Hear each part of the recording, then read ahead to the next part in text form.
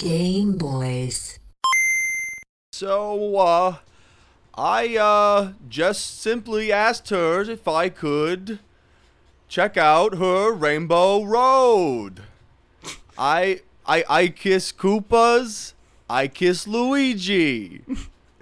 I kiss Bowser. I kiss Bowser Jr. I give him a hug. I kiss Hammer Bros. I kiss a Daisy. Oh no, I don't do that. Oh, I don't do that. And even if I did, Mario. This is what plumbers do. Man, This is how plumbers show that they're listening. this is classic plumber communication. Give them a little kiss and they know you're invested in the conversation. If your plumber is not touching the back, the nape, and your shoulder of your neck, it's your house is gonna not be plumbed. All right, Folks. I think that's a great out from that bit. I think that was a perfect sort of way to end it. And on to the next thing. Man, yeah, the downfall of Andrew Cuomo. We got and the new era of Italianhood. Yeah, what does it mean to be Italian in America? Now, finally, a question that we need to that this country needs to reckon with comes to the fore. Yeah, I don't. It just it's a lot now. I'm recontextualizing all the Mario games. Yeah, they have a really different flavor now. I just it is awesome. He went down swinging, just like a game of Mario Kart. You're losing, but you stay in it to the end and you talk a lot of shit. Yeah, he's just looking for that blue shell. He's just trying to find that blue shell of ill-gotten political immunity. And Sure, maybe a few retirement homes got the red shell. Was that my fault? Probably. I mean, did I shoot it? Yes. Did I know it was going to hit them? Who can say? But immediately coming to his aid 3 hours ago, sort of the Luigi of our universe, Alec Baldwin responds to Cuomo resignation. This is a tragic day. Yeah. Really why? Like, it's the weird ways of centrist liberalism contorting on itself to both justify and de-justify things that are the same thing a lot of the time is really stretches my brain out in ways it's not supposed to go. I don't think it's not physically designed. Literally, here's the trick locks, and we should follow in this, not necessarily exactly in Cuomo's footsteps, but you know what? Definitely not exactly, I'd say. But we could be governor as a tag team at some point. Yeah, but we've got to get that amendment passed about tag team governors.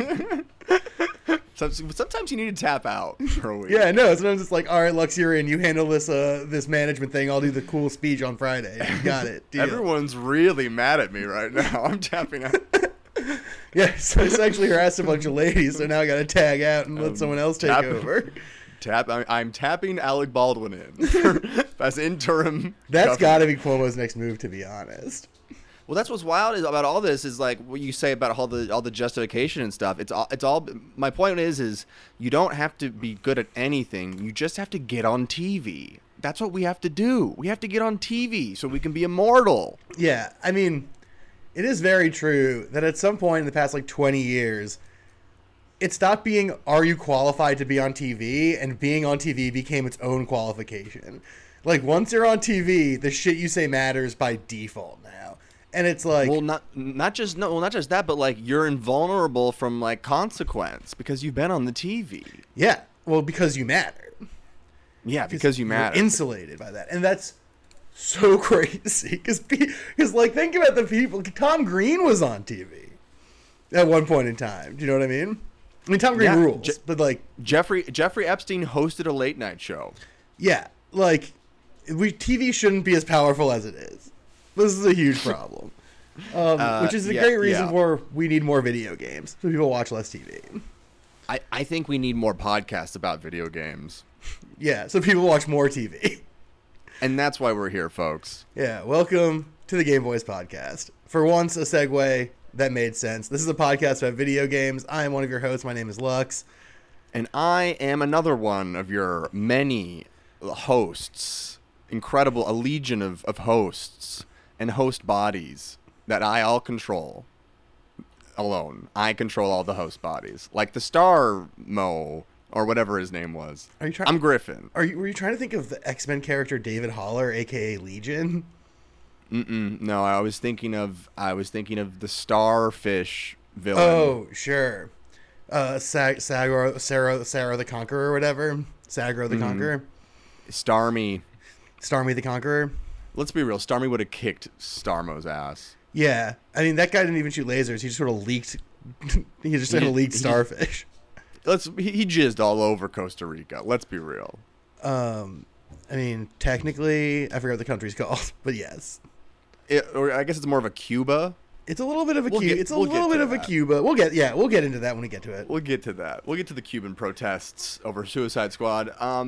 But yeah, I guess it was a lot to get all this Italian, all this Italian heat, and to really feel like, what does this mean for the future of Mario? There's a lot there. We wish the state of New York the best. And Alec Baldwin, wow. He's good at making it about him. Respect. He certainly is. That's one thing you can't take away from. I mean, his whole family, down to Hilaria Baldwin. The whole family is really great at sort of being like, the world is the stage upon which the Baldwin family plays. Yeah. And you are all watching along. One of the great families. Yeah. The Baldwins, the royal family. One of the Baldwins runs a talent agency here in LA, and I sent him an email, not with my resume or my headshots, but I just said good work. I said, what's up? He's a great job being a Baldwin. Great job. Yeah, you did. Not a lot of people can pull off being a Baldwin, but you're nailing it. One of the secret Baldwins. I'm trying to collect them all. Their email addresses. Yeah. Finding the Baldwin sleepers, the pod Baldwins that sleep inside of what we think are normal people, is going to be the really hard ones. But don't get them wet. But yeah, where should we start today? Because we have a lot of different topics. Let's save the movie for last. Then let's start with a bang. Yo, Haley, hit it. I tell you all the things you should know. So baby, take my hand, say yes so. We can make it last, take it slow. And I can tell that you know I know how I want it, yeah. Ariana Grande music. What Ariana Grande song should we drop right here? What's your favorite one? The only one I really particularly enjoy is Thank You Next. Sure, but that one got overplayed. I like the ones where I can't tell what she's saying. It's just like You love it how I move you. Yeah, I mean, I'm not the most Grande versed person, so you probably should make this call.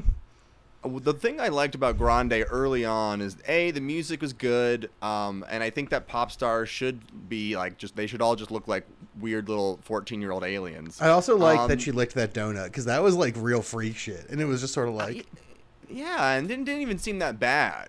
I got mad at everyone reporting on it. Yeah, I mean, I don't think it was a bad action in and of itself, but it is freak shit, just lick a donut. Is it? I mean, donuts are fucking awesome. Yeah, just licking stuff is a weird. It's so weird to lick a pastry. So what?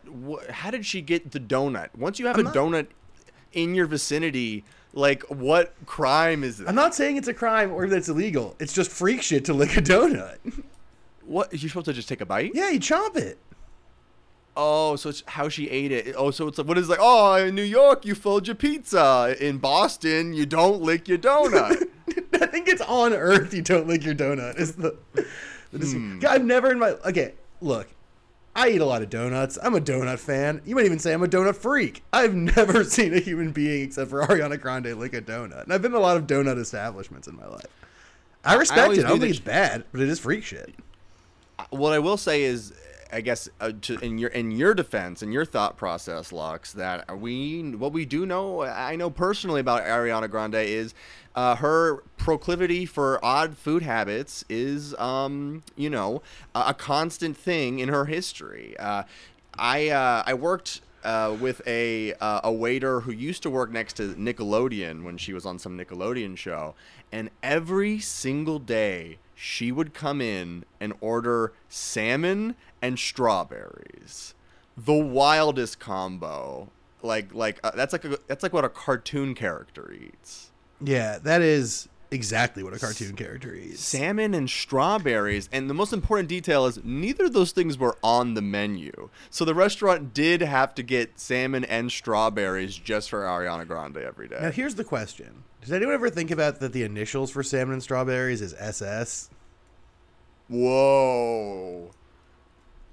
Little dark. Not until this moment, but now it's all I'll think about. Yep. Well, now we gotta deplatform her from her Fortnite concert because, Now I have more separating of art from artists. You know what? We're gonna, just like church and state, I don't want my artists anywhere near their art. That's like a really bad example because the distinction between church and state has really deteriorated the past 7-8 years. Well, we're doing it poorly. Yes. You're sort of aspirationally speaking is what you mean. Yeah. Oh, you said that so sad. Okay, the reason we're talking about Ariana Grande is not because her food habits betray that she's a secret Nazi, which is not a real thing, but rather that she did a Fortnite concert. Yeah. I wasn't able to... Where she praised Hitler. Oh Christ. Fortnite is back. She praised the Epic Gods. They've been doing a lot of these Fortnite concerts, and each one has been sort of like a step up from the last. I did not see that. Okay, that's not true. I tuned in for about 5 minutes of this, only because my weekly after work Jackbox game with some people from some of the other channels that we work with was canceled because they all wanted to see the Ariana Grande Fortnite concert. That's right. So I was like, what's this thing about? So I checked in. Seemed pretty wild. It is insane. And you know what? I gotta say, its main goal of being a large advertisement for the game 100% worked on me. And folks, I'm playing Fortnite again. Wow. It worked. Here's the thing, is it is, all of these concerts have been stunning in sort of the amount of work it must have taken for them to design and set them up. Obviously they're kind of using some of the Fortnite mechanics in all of them, but they really are these insane experiences that you're sort of guiding yourself casually through and sort of experiencing. And I'm always like, wow, I've never seen a game spend this much resources on something that won't exist again in their game. And I'm realizing now that it's oh no, this is literally just a huge ad and it works. It's gotta be, it's so smart. There should be concerts in every game. God, Skyrim concerts.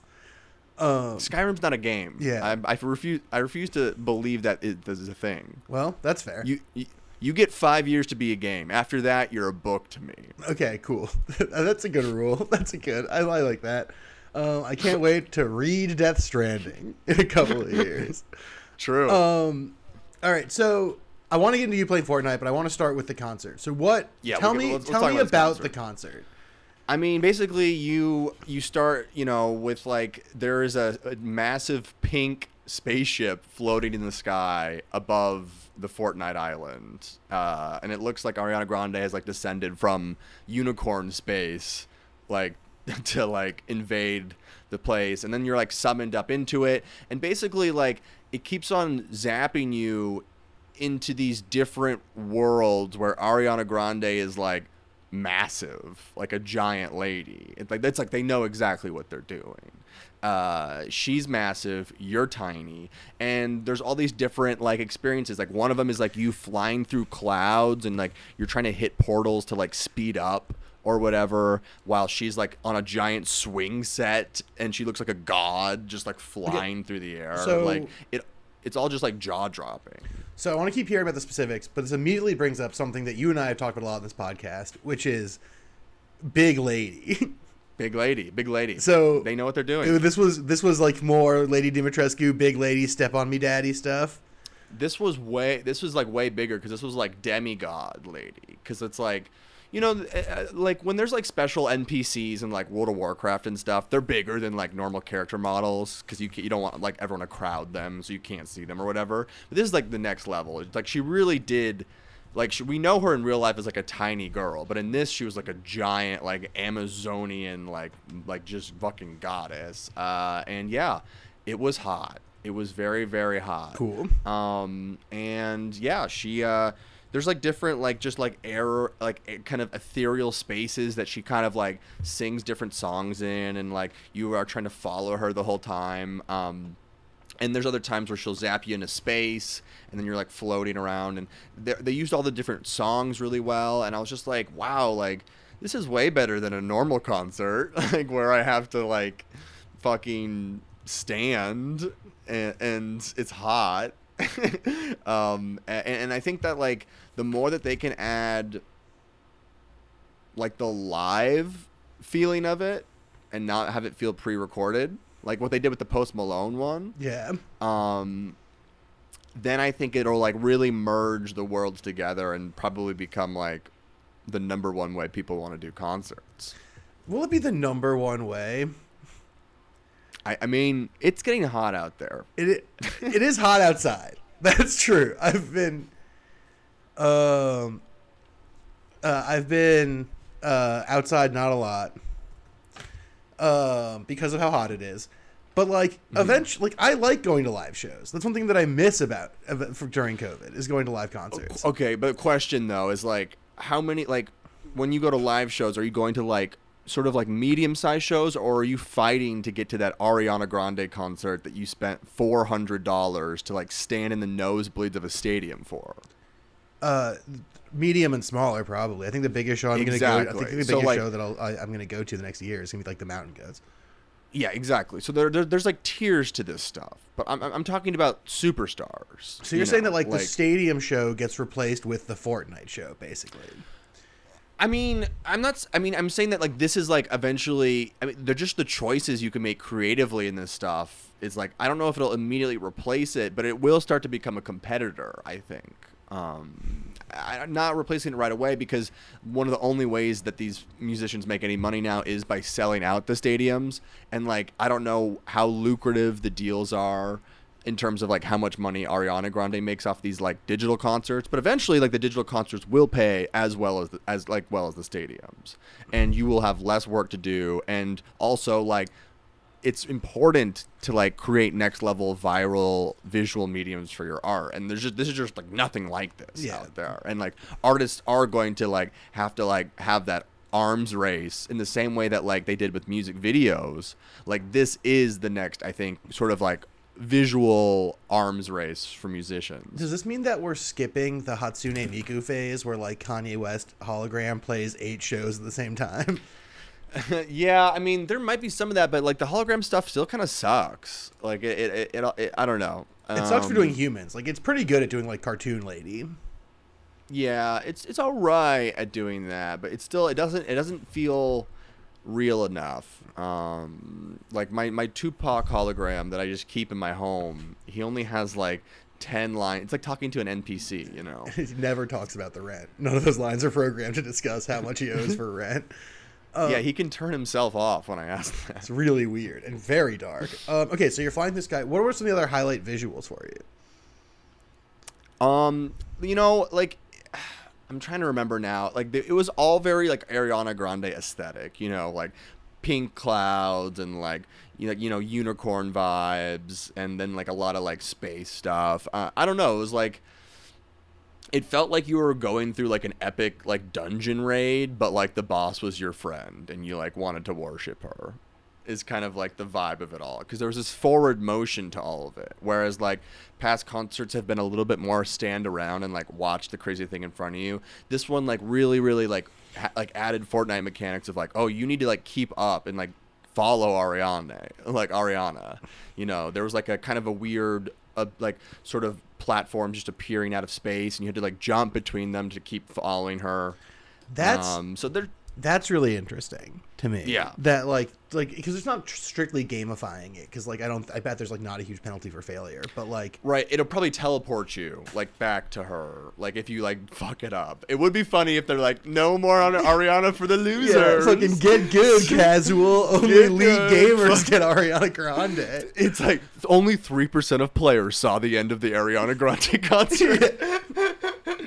It'd be so awesome if it was like really hardcore. That'd be like if it just becomes From Software shit, like just like Dark Souls out for the last like 20 minutes, and it's like, all right, well, if you can handle this parry based boss, you'll be able to see her do her special song. You have been granded. Yeah. Yeah, so like I don't know. I thought it was cool, and I thought it was just like clearly just seen an evolution from like the Travis Scott concert and like all the ones before it, like leading up to it, like and you know, never forget Weezer Island. I can't. It's like the thing that made me be like, I don't care about Fortnite anymore. So when I have dementia, I'm gonna like be sketching out a map to my grandchildren that they think is like a treasure map, but it's Weezer Island. the Cuomo Rivers. Wow, that joke has a very different tone now. It turns out. Would you like to go kayaking? Hey, look, you get in this. You get in the kayak. I'll give you a little kiss for good luck, and then we send you down the river. I like to be in the back of the kayak. You know, kayaks are a very sexual tandem vibe. You know, you really have to sit in each other's laps. Sort of. I mean, there's like a back brace thing for each seat. Oh no, there's no back. I forgot the back brace. Oh, I forgot the back of every chair. Because yeah, canoes don't have a back thing, but they have a lot of space. Kayaks have like the back sport thing. Doesn't matter. Okay, so this sounds actually kind of sick. So yeah, basically my point is, yeah, leading up is like, yeah, it was really sick. It was a super cool, just like from an artistic expression point for like, you know, whatever Ariana's Grande, like it's cool because like, you know, if you're sort of like artists like Ariana, artists like fucking Kanye, I'd love to see a Kanye Fortnite concert. I think it would be fucking incredible. But like the artists like them, they have sort of like an entourage that like creates their art stuff, you know? And so like it's very clear that like, you know, it's cool to see Ariana's entourage that normally would be designing like her music video, like get to do something way different, you know? And so that was cool too. It didn't feel like, oh God, corporations like shilling me just slop, you know, because they know I'll eat it. It was like, no, this is like fucking cool. Yeah, that is something that's interesting about these, is that they have felt like a lot more like creatively liberated than a lot of stuff that we see regularly in the world. Which is like the same thing I liked about the Green Knight. We talked about it a bunch last week. And it's interesting that like this is a space where like I think just because there's not like best practices established yet in this respect, that there's so much creative freedom for like some really talented people to go fucking wild. And that is like one of the more fascinating things about it to me. Yeah. So the ad worked is what I'm telling you. Okay, so let's get into this. The ad worked, and I installed Fortnite. I reinstalled. Now you guys know I have not been a fan of Fortnite. I don't like building. I think that building kind of sucks. Have you played Fortnite, Lux? Yeah, we played together a bit. Oh yeah, it's like one of the only games we played online. Yeah, it's one of the only games that we've yeah, because I hate online games. Yeah, but yeah, no, we played that. There's famously in the Wisecrack Fortnite video a clip of me falling off a cliff and cursing a bunch. Yeah, I hadn't got into it in the past, and you know, I don't know how into it I'll get this time, but I'm looking for a new game right now. You know, I'm a Warzoned out. Warzone is feeling very stale. They still haven't added a second map. That game is like a lot of Warzone streamers are like playing Apex Legends or they're playing Fortnite again, and it feels like just as the community, we're really waiting for actual new content, you know. And then Fortnite is just like, for me, the idea of Fortnite right now is like, oh, I just need a game I can pop on for like 30 or 45 minutes, and sometimes like that's frustrating with Final Fantasy, where I really want to put in like 3 or 4 hours at a time. Yeah, you know. So it's a time thing for me personally, but it's also I want to fuck some kids up. I'm tired of playing guys in their 30s, that work from home and play the game 8 hours a day. I want to play a kid who's like playing on his iPad. Yeah. You know, Who's like dad gave him 30 minutes of screen time and you just like ace this kid into dirt. I want to ace some kids. Man. And you know what? Starting out low again, I'm going to be playing in like zombie lobbies, brain dead lobbies. So it's for like a day or two. It's just going to be me cleaning up. Yeah, you're just gonna be slaughtering children like some sort of Mr. Sinister. And that's good. I love that for you. I think that's great. That's a good look for you. And this crisis of yours leads into a crisis of mine, which is also on our things to talk about list, which is that I also need a new freaking game to play, man. Yeah. I tried Final Fantasy IX. It turns out that the reason that was the Final Fantasy I've revisited the least recently is because it's for children, for idiot babies, and I hate it. Started playing Final Fantasy VIII, just couldn't get... It's like the Roblox of the series. Yeah, it really is. Like, Final Fantasy IX, like, it's not surprising that they're making it into a kid's cartoon. You know what I mean? Like, it really already was a kid's cartoon. A kid's cartoon with a bad fighting system. Started Final Fantasy VIII, couldn't get into that one either, just sort of, like, just wasn't feeling it. 14 still isn't doing it for me just because it's that online stuff. It's just a little bit hectic. You're just trying all the Final Fantasy and then I started games. looking around, and so Come back to 14, baby. then I started looking around like the PlayStation Store and on Steam, and there's just nothing grabbing me. There's just nothing that I want to play. Like, I'm back to playing. We've all been there. I'm playing Slay the Spire and Monster Train again. I see that. I see that on Discord. I see that you're playing Slay the Spire. I see that you must be lost. You're in an interim. You're in limbo. Yeah, if you see me playing Slay the Spire on Discord, it means that I am in sort of a gamer limbo. purgatory. Yeah. Yeah, and this happens to all of us. We've all had that moment, right? And I think that like the gamer limbo might be one that everyone is experiencing because 2021 is kind of a gamer limbo. Well, this is the thing, is that it's felt... So throughout this year, it has been a gamer limbo. There's not been the sort of like, there's too much big shit for me to play. That is sort of the often way I feel about things. But throughout the year, there have been either drops or discoveries that I've made that have sort of like kept it bouncing from thing to thing to thing.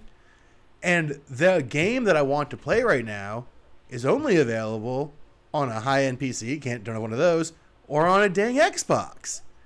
And it's this game, this cyberpunk game, The Ascent, that is supposed to be really good and really fun. Yeah, I heard someone talk about that. And I am just in this spot where, like, for the first time in... You're going to get a gaming PC. Don't know if that's the answer. Although I'm still considering the Steam Deck as my, like, smoke weed toy. Although it still needs to come down in price a little bit for me to want to have it.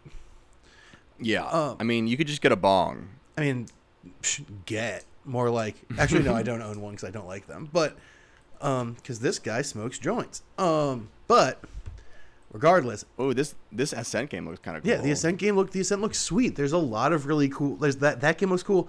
I mean, Small Saga is supposed to come out soon, so I'm waiting for that. But there's just nothing... Ooh, 4-player co-op? Ascent? Yeah. But there is just nothing out there in the world map that feels exciting to me right now. And that's new. And it's like, it's brutal. I just don't have the juice. And I've tried so many sort of old new games. Like, I bought a bunch of new tactics games. None of them are really doing it for me. Dark Deity is still good, but just like booting into boot camp just is such an annoying thing to do that it takes a long time. Like, but you've lost your connection to the Force, to gaming. I hear it. And we do a weekly gaming podcast, and that's a lot of pressure. Yeah, and usually I have at least one game no one cares about that I've been playing all week.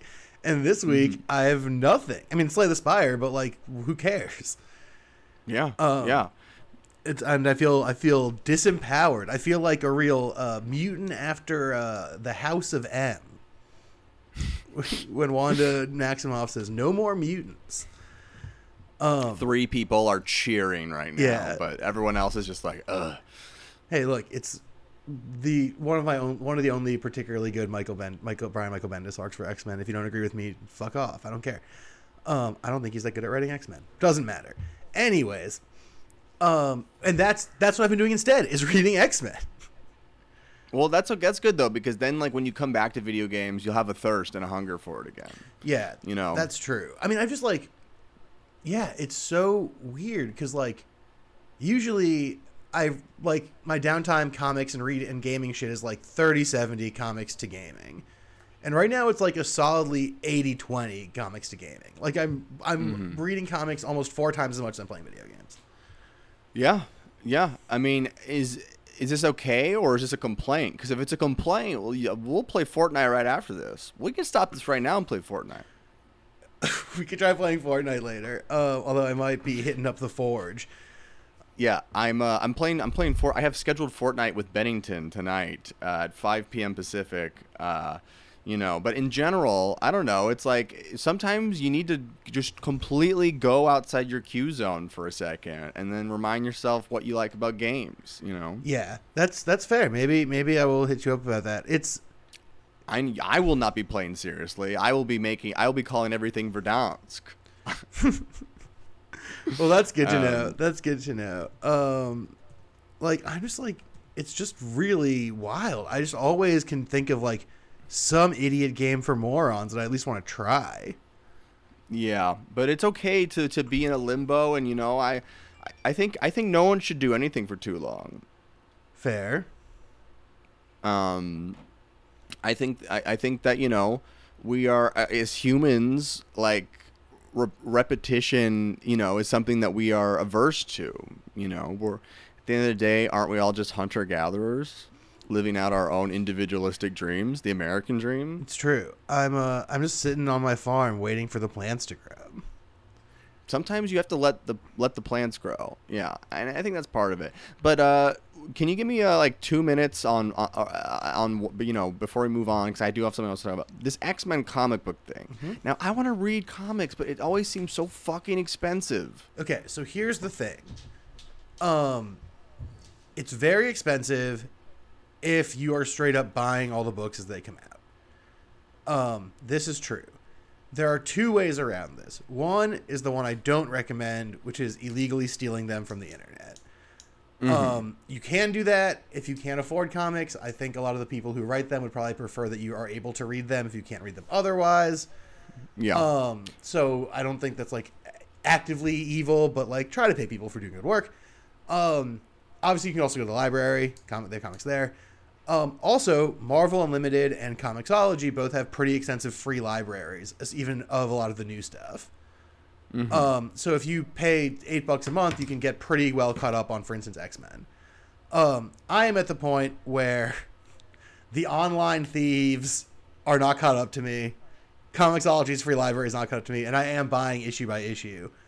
Yeah, exactly. Because the problem then is like I know that the entry is possible, but once I get hooked, I'm on a path of darkness, aren't I? Well, what I would do is start reading now, because there's a lot of stuff that's pretty easy to get for free that's out right now with X-Men. Because so for just a quick thing is like they did a soft reboot in 2019 led by this guy named Jonathan Hickman, who did a really great Fantastic Four run, has done a really great Avengers run.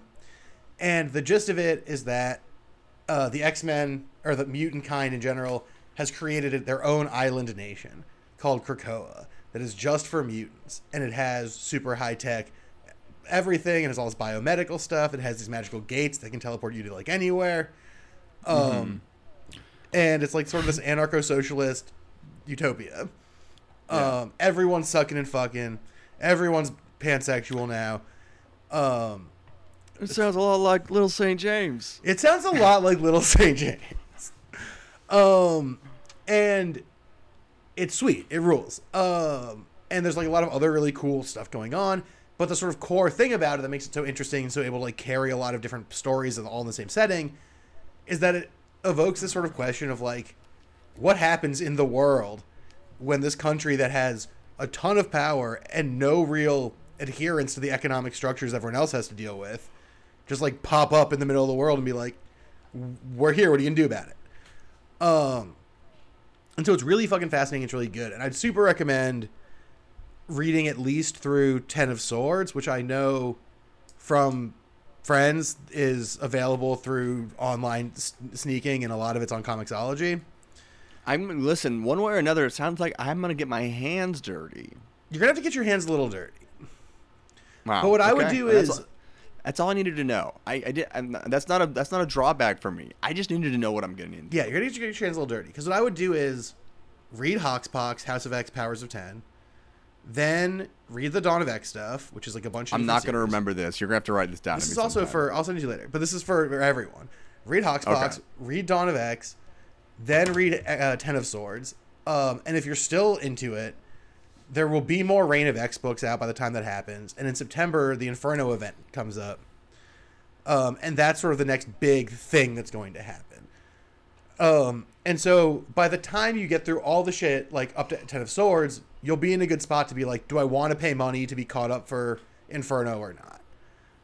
And then you kind of make that call then. Me, I'm going to do it. So if you want to talk about X-Men, tweet at me on Twitter. I need people to talk to you about this. I love these books so much. How much money have you spent on comic books this year? Not a ton, but I'll tell you that in the past week, I probably spent $70 on comic books, maybe $100. It's like that's one video game. So I spent $70 to $100 on comics the past week. Yeah.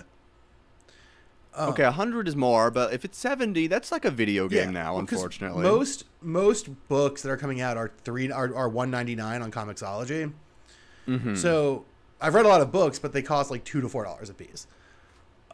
So it has not been that taxing. Okay, that's one thing. Do not fall into this trap. Marvel Unlimited has a bunch of free books you can read, which is great. But if you're buying books, they are twice as expensive on Marvel as they are on Comixology. Damn. And maybe more of that goes to their creators or something because it's Marvel owned, but I doubt that just because of how Marvel is. It actually goes all directly to Joss Whedon's Batwoman script. Yeah, exactly. And no one wants to be financing that for a number of reasons. But yeah, X-Men fucking rules. Maybe, Griffin, if you read it, we can talk about some more on the show. But yeah, that'd be cool sometime. That's been a blessing in my gaming ocean, in my gaming desert, because I've at least had this other thing to turn to. Well, speaking, of superheroes, we watched a flick. We watched The Suicide Squad, didn't we? Oh, we did. We watched it. We consumed it. And we'll just give our thoughts. Give our thoughts for a second. What did you think, Alex? I thought it was pretty fun. I thought it was too long. Thought it wasted a lot of time in the middle. I thought the first and last half hours were both pretty nonstop enjoyable. Yeah. And I thought everything in between was pretty draggy. Yeah, totally. And that was sort of, I liked a lot of the Harley Quinn stuff, although some of it was kind of trite. I really liked John Cena. Obviously, I love John Cena always. Yeah, I don't know about that whole John Cena thing. I love John Cena. I mean, I love him, but yeah, it just I don't know. They're making a TV show spin-off with that character. I know that actually does strain my oath to see everything in the Cenaverse, because it's like I thought that character worked in that movie because that movie is so about security politics and the down dirty secret nasty shit of American not just American of international politics. Yeah. And that character of being I'll kill anyone in the name of peace, blah blah blah, is sort of the ethical motivation for neoliberal warhawk stuff. And I thought all that was interesting and good. I don't understand how that's interesting and good for a TV show. I thought that was good as this is a movie and this character's the themes, and that happens, that's fine. But a whole TV show, I don't know, man. I don't know how that holds up. Yeah, I don't know. I thought that there was definitely fun parts, but so many of the action sequences still unfortunately are this really boring thing of the hero just being really good and excelling and never really feeling like they're in danger or up against a lot, walking through rooms and just owning bad guys, and it's just so boring, right? Isn't that just boring now? It's the Harley Quinn stuff at least had those unjustified flowers that made no sense. That was like, oh, so yeah, like every character is like not seeing reality at all. Like, we have to remind you that these people are crazy in some way that's like cute. Yeah, they're a little weird, these guys. Hey, when it comes to Suicide Squad, you don't have to be crazy to work here, but it helps. But yeah, that's true. I thought that the action sequences were some of the weaker parts. Like, for instance, I thought the choreography of the Harley Quinn stuff when she gets out of the jail cell was really good. Like, it was good looking choreography. But it was right, exactly. But it was just choreography. Like, there was no part, like, because I think this is something that is universally annoying, which is that, like, when you set a fight scene to, like, cool, jaunty, dissonant music and the character's just going wild, what you're telling me, at least, is that, like, this is a music video. Like, sit back and relax. Yeah, like, this isn't about them struggling or having a hard time. This is about, like, flexing how cool they are and they're doing their cool stuff. Yeah, and it's like characters can use their powers in cool ways and also be in dire action like consequence situations. Right. Like, those aren't exclusive. Really, to go back to X-Men, most of the books in these comics are like 25 pages, and somehow a character will show up, see a problem, get in big trouble, figure out how to fight the problem, and then fight it and win. And there's a dramatic arc there. And they can do that in 25 pages of comic book, so it's weird that they can't accomplish that in 2 hours of movie. It's just this really dumb cowboy walks into a saloon and just shoots everyone in the bar, and like that's just like we've just seen better action now. And so like the action that I did like was like in the third act of the film when whatever star thing got like exploded, because like, oh, like this is actually like a real difficult battle. Like, how are these like 5 little people, like humanoid heroes, gonna like stop this thing? And I was actually like interested to see like how they were gonna write the solution to that. Yeah, right? And it felt difficult too. Like, they tried things and those things didn't work, and then they eventually figured out the solution, and that was like, that's fun. Yeah. And so like, yeah, like that was like the only part of the movie that I was like, oh, this is like actually like a fun action sequence, but it still seems like, I don't know if it's just James Gunn, but it's clearly like all the Marvel execs and the people who create these visual storyboards before they like hire a director or come up with a title or script, is just like, yeah, they just don't understand that like the best action sequences are when multiple conflicts are introduced on top of each other. Yeah, well, it's this weird thing where like they'd rather someone, it feels, I can't speak for like the creative people involved, or I can't speak for anyone, like I'm speculating here, but like it does feel like the priority is more on someone going home and being like, wow, it was so cool when Harley Quinn spun around with that javelin and flowers shot everywhere, than it is for them to go home and be like, wow, I was really scared. I can't believe she got out of that one. You know? And I think that's like a weird prioritization, because you can get the first and the second at the same time. Like, you can do both. Yeah. Like, I mean, see, like, every Iko Uwais movie, like, those movies are, or, like, most Jackie Chan movies. Yeah. Those characters feel like they're in danger, then do something sweet, and they escape the danger. I would also say that a really big problem with this film is that, unlike Guardians of the Galaxy, the Suicide Squad barely has any relationships with each other. There are scenes where they talk to each other for just a moment, but like no one's arc is intrinsically connected to anyone else's, and by the third act, no one has made any new decisions about each other. There's one relationship that I think actually does get that work, which is Rat Girl and Idris Elba. Sure, at the very, very end, now he can like touch the rat, and that does feel like a complete like character arc for him, certainly. And like she like comes to terms with their weird dad shit, and he comes to terms with weird daughter shit, and like there should have been more of that. Like, it's still undercooked by like I'm not saying it's perfectly done. It still feels like people on individual arcs standing next to each other, as opposed to like having them happen together as a team. Yeah. Well, I feel like those two could not have reached their ending without each other, but everyone else is in a fucking vacuum for sure. Yeah.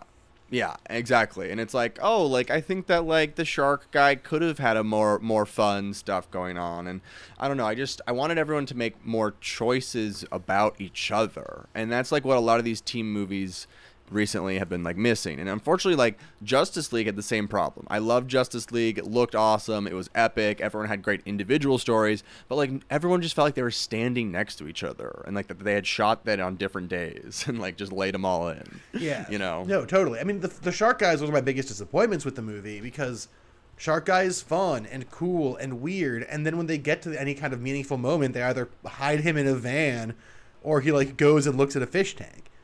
And it's like, Yeah.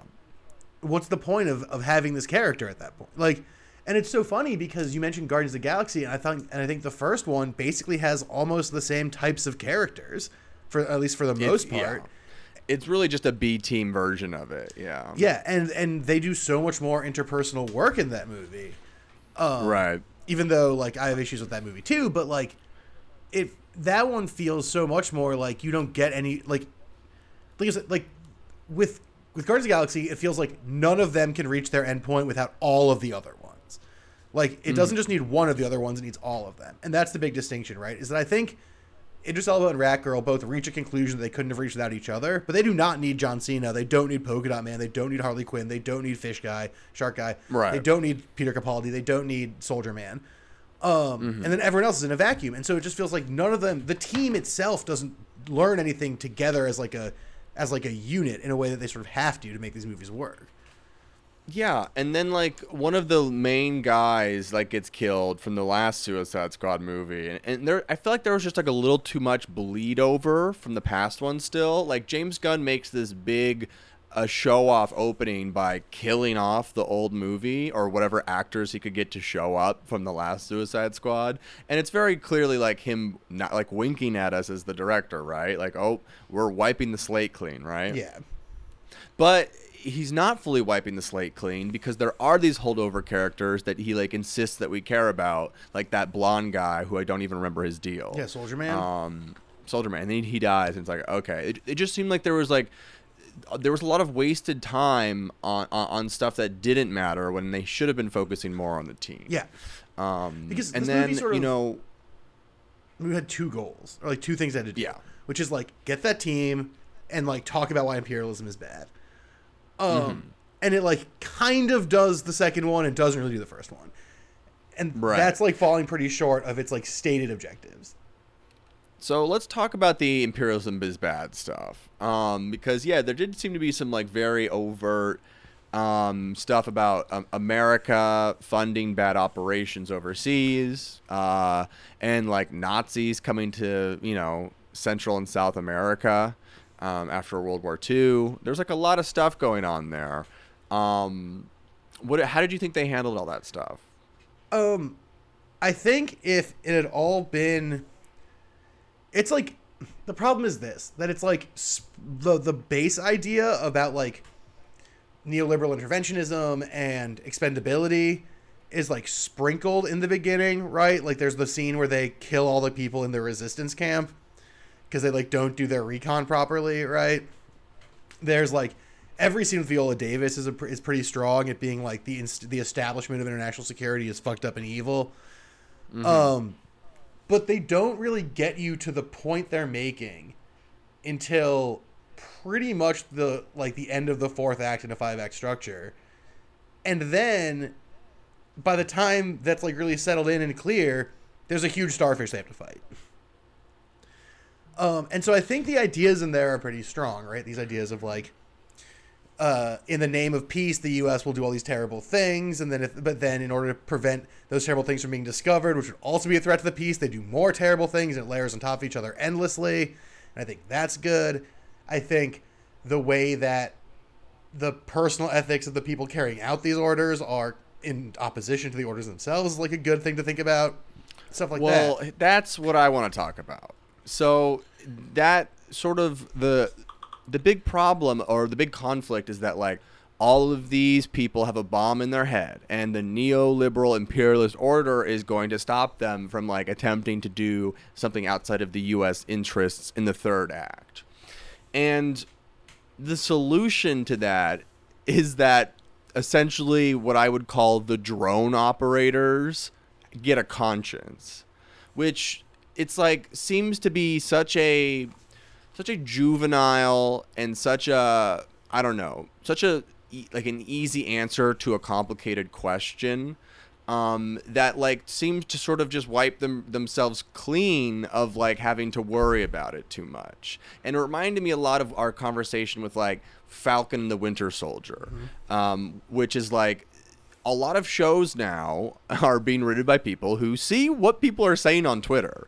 It's not just us reading this stuff on Twitter. Everyone's reading all this stuff on Twitter about how capitalism is bad and imperialism and all this stuff. And like, you know, the TV Twitter liberals are understanding that that is part of the zeitgeist. So they're writing about it, and they are setting their premises up, and they are even sometimes showing examples, like even than they do in Suicide Squad. But then it seems like their answer to all these questions is like these like really sort of almost too neatly wrapped up bows. Yeah, totally. Because there's two issues, right, with the end, with this ending. One is that, like you're getting at, their idea isn't this whole operation is bankrupt. It's that there's a bad person in charge of it, and that a nicer person would be fine.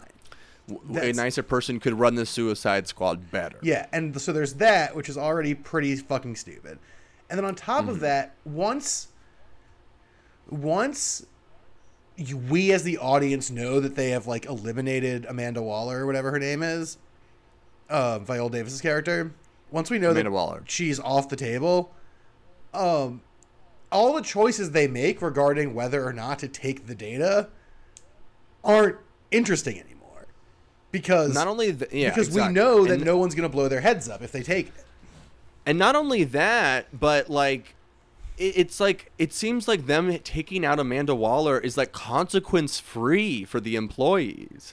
Like the people who did that, like what happened to them? Nothing, right? Like not that we see. Yeah, like they weren't punished at all, and they like literally knocked her out and like took control of a like this operation as like a rogue like unit within the office. And these people are established as people who constantly like bet money on the lives of people and like do not have the morality. And then I guess they just Amanda Waller's too crazy for them. I don't know. It just seemed all a bit much for like a movie that set up these tough questions. It seems like at the end of the day, they wrap them up neatly with this, the drone operators get a conscience and that's how everyone's saved. Their tendency to wrap things up neatly, I think, belies how they really feel about the issues, which is they don't care. They're just mentioning them because they feel like they have to. Right. They don't really care about any of this shit. They don't really care about the imperialism. They just see it on Twitter and know that they should probably make a movie about it. Right. Like if even just like on a dramatic level, right? If we don't see them take out Waller, right? All we know is that like Waller says, if you guys leave the starfish guy, like if you guys try to fight the starfish guy, we'll blow your heads up. And we don't see them take her out. And then they try to fight the starfish anyway, and then they don't explode, and then they get the radio call that like good drone operators happened or whatever.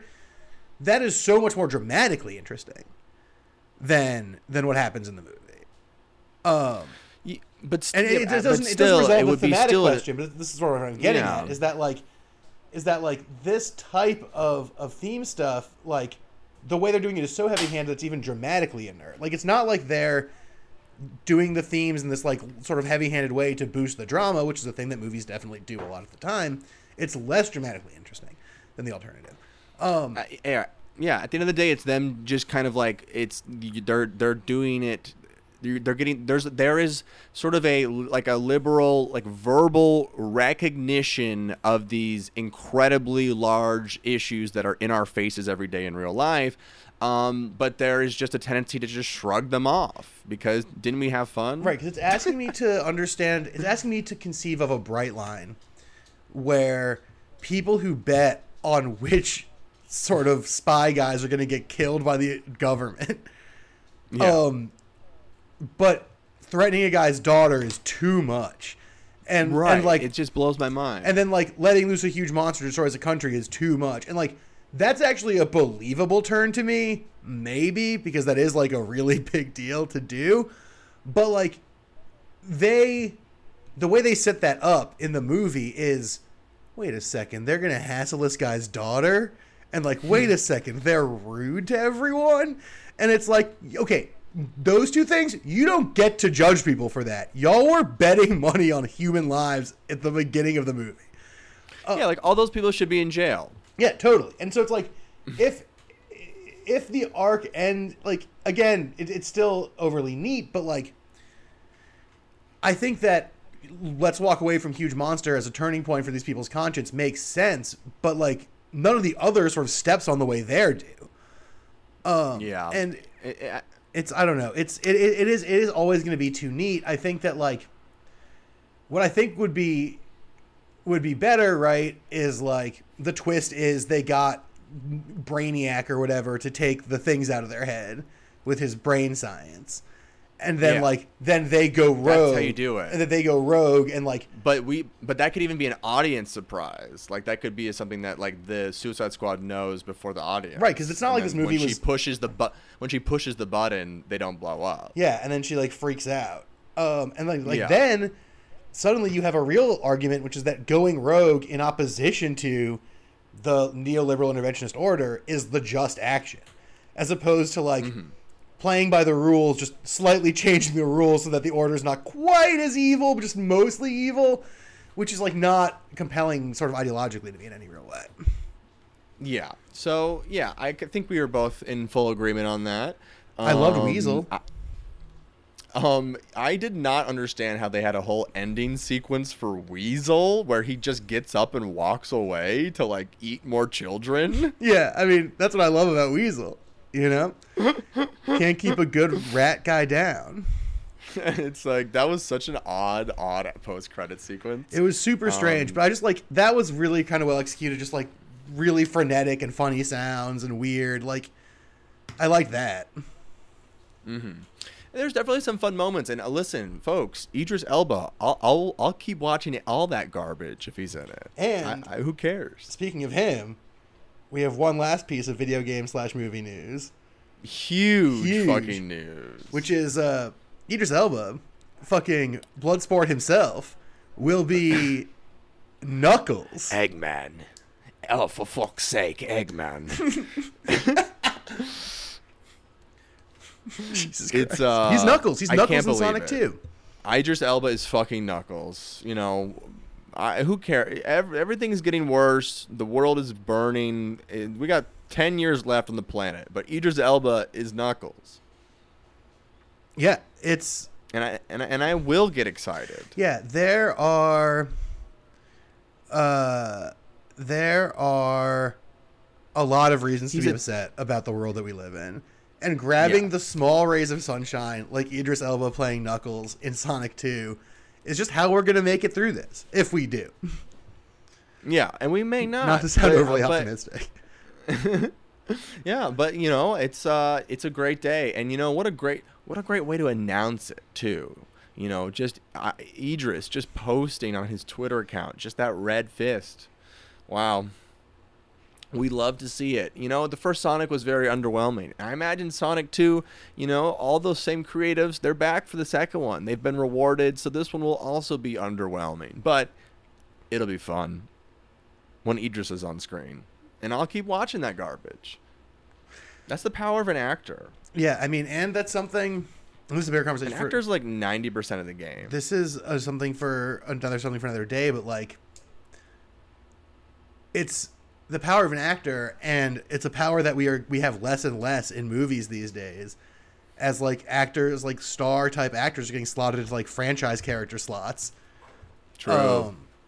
That's a bigger conversation. There's a lot of stuff with that, but it is sort of like, hey, like there's so few movies that are gonna just yank me in because a guy is in them, except for like John Cena, who I, as a bit like 5 years ago, swore to myself I'd see everything he was in, not realizing how much stuff he'd end up being in. Right, but like we're losing that dynamic a little bit, I think, and I think that's one of the many Marvelization issues of modern cinema. Yeah. Well, speaking of the power of a personality, we wanted to do right here as we close out this episode. Today is the weekly update on the Blizzard shit show. That's right. It is still a shit show. Yeah, you thought Andrew Cuomo was the only serial harasser we were going to talk about on this show. I play a little bit of Hearthstone. Hey, look, maybe I go into WoW. Maybe I got some custom emotes that some people might think are a little on the edge. They let me do slash spit. I slash spit on everyone. I slash spit on NPCs. I slash spit on Thrall. Yeah, like today, this week has been a great week because this is the week where random different Blizzard devs have been liking, retweeting, and posting online things about how Asmongold is the problem with the community and how he has created and made WoW a toxic space, which is very, very funny to me. And it's really funny too because like they know what they're doing. Like it's very easy for like one of Asmongold's 100,000 million viewers to see tweets about the game from the developers that they follow and be like, "Hey Asmon, look at this." So it's like they're directly talking shit, and guess what? Now they're complaining about it. And it's like, I'm sorry. I'm so sick of this culture of like when people go online and post and talk shit and then are shocked, surprised that they get shit talked back to them. Yeah. Sorry. If you post, people are gonna post back. This is not a fucking safe space for only you to be the toxic one. Yeah, it is this weird thing where people... Well, it's that... I mean, it's this thing, right? This is a universal thing. People don't conceive of their own shitty behavior as shitty most of the time. And so when they do something shitty and people respond shittily, they're like, why is everyone being so shitty to me? I was just being normal. It's also the idea that only people with large followings can receive shit. And it's like, no, motherfucker. We're all posting on this public platform, okay? And like, it does not matter to me that you only have 2,000 followers on Twitter. That's like that doesn't mean you're some small account that where if you are being an asshole to someone that you don't be shocked, just don't be surprised. But literally, so few people have ever been put in a situation like this before. Like they're just not used to getting it back at them. There's also this thing that is related to that, which is that like. People think that follower counts are constitutive and meaningful in terms of like power in the world, which they're not. They can be, and they can benefit people a lot, but they're not. Like for instance, there's a lot of like rich white guy devs or like rich people devs or rich people anything who have like 500 Twitter followers on Twitter, right? And post from that perspective, and then are shocked when people are mean to them on Twitter for the reason you're talking about, which is they're like, I'm just a little account. It's like, yes. That is one component of who you are. That's true. But there's a bunch of other shit going on. And it's really crazy to me that people think that on Twitter, the only power dynamic that matters is follower count. But all the real life power dynamics still exist in that space. They don't just go away. And it's but that's like how people act. And that's the thing you're talking about, where someone's like, I only have 2,000 followers. Why are you yelling at me? And it's like, because you said something shitty from a shitty perspective. Like, it doesn't matter if followers you have. I'll take that even further to a place you may not even agree with, which is that, like, I don't care if you're, like, 8 years old. If you go online and talk shit and receive shit back, that's a learning lesson. That is learning how people communicate. It's like, oh, I put out toxic energy and I received it. Maybe if I put out nice energy, I'll receive nice energy. And I think that's a lesson worth learning. I'll push like, back on that and just say that, like, there's, like, a bright line threshold for children. But yes, I do generally kind of agree. And it's not saying you should never be mean to kids. Don't just be mean to kids, but like not too much. They're kids. Oh, no. I mean, like, I'm just saying, like, if someone is like, you know, obviously hit kids all the time is what I'm trying to say. Okay, yeah, cool, good. I mean more just like it's like, you know, I think that being mean to a kid in person is way different than like a random kid on an anime avatar account or something, like posting online. Like, I think that like learning about communicating in these spaces and like how to compose yourself is a real thing. But yeah, be really mean to kids. Be meaner to them than adults. But so there's one last detail to this story. that I wanted to add, which was really funny, which is that one Blizzard developer got like hate from people on LinkedIn, and so that Blizz developer then like screenshotted their name, their job, and where they work, and like was posting it on his Twitter. So he's like semi doing like a diet doxing, like a doxing light. Walk me through this one more time. A Blizzard developer is so mad at the trolls that he is light doxing the trolls by posting their LinkedIns. So now it's like the Blizz developers are accusing people of being toxic, and they're like posting people's names and jobs and shit like that. It's like, Jesus Christ. Like, who's leading this company? I say anyone posts, they're done. I fire them. Yeah, no posting at Griff Corp. No posting. What are you doing? Yeah, it's also just like so embarrassing. It's like, it's this weird thing where it's just like, you're like you. Well, I mean, Asmongold for something stupid. That's for your game being bad. And like, it's like Asmongold keeps your fucking game alive, you chumps. And it's like, you don't think that everyone who's seeing these tweets isn't everyone who's seeing these tweets is engaged with the context in which all this is happening. Yes. Like, and so they're reading with that in mind. And so when you act like a big fucking wiener about it in the midst of all of this shit, it looks fucking terrible. I like it. I hope they like start doing death threats and stuff. That'd be so sick. Yeah, it'd be dope if they start doing death threats, dog. That would be really sick. I mean, it's like if we're doxing this week, then where are they going to take it next week? Because it seems like we got a weekly cycle of like, it seems like they're committed to sort of being on fire. Yeah, well, that's true. It's not that this is fine meme. It's like this is correct. They love it. They like the fire now. Yeah, they love it. It seems like they love it. It seems like they're having the time of their lives. So anyways, if anyone wants to, anyone on LinkedIn wants to dox me, I welcome it. Okay, just more followers. No pub is bad pub. Yeah. Well, that sounds right. No pub is bad pub. Dox Griffin. Mm-hmm.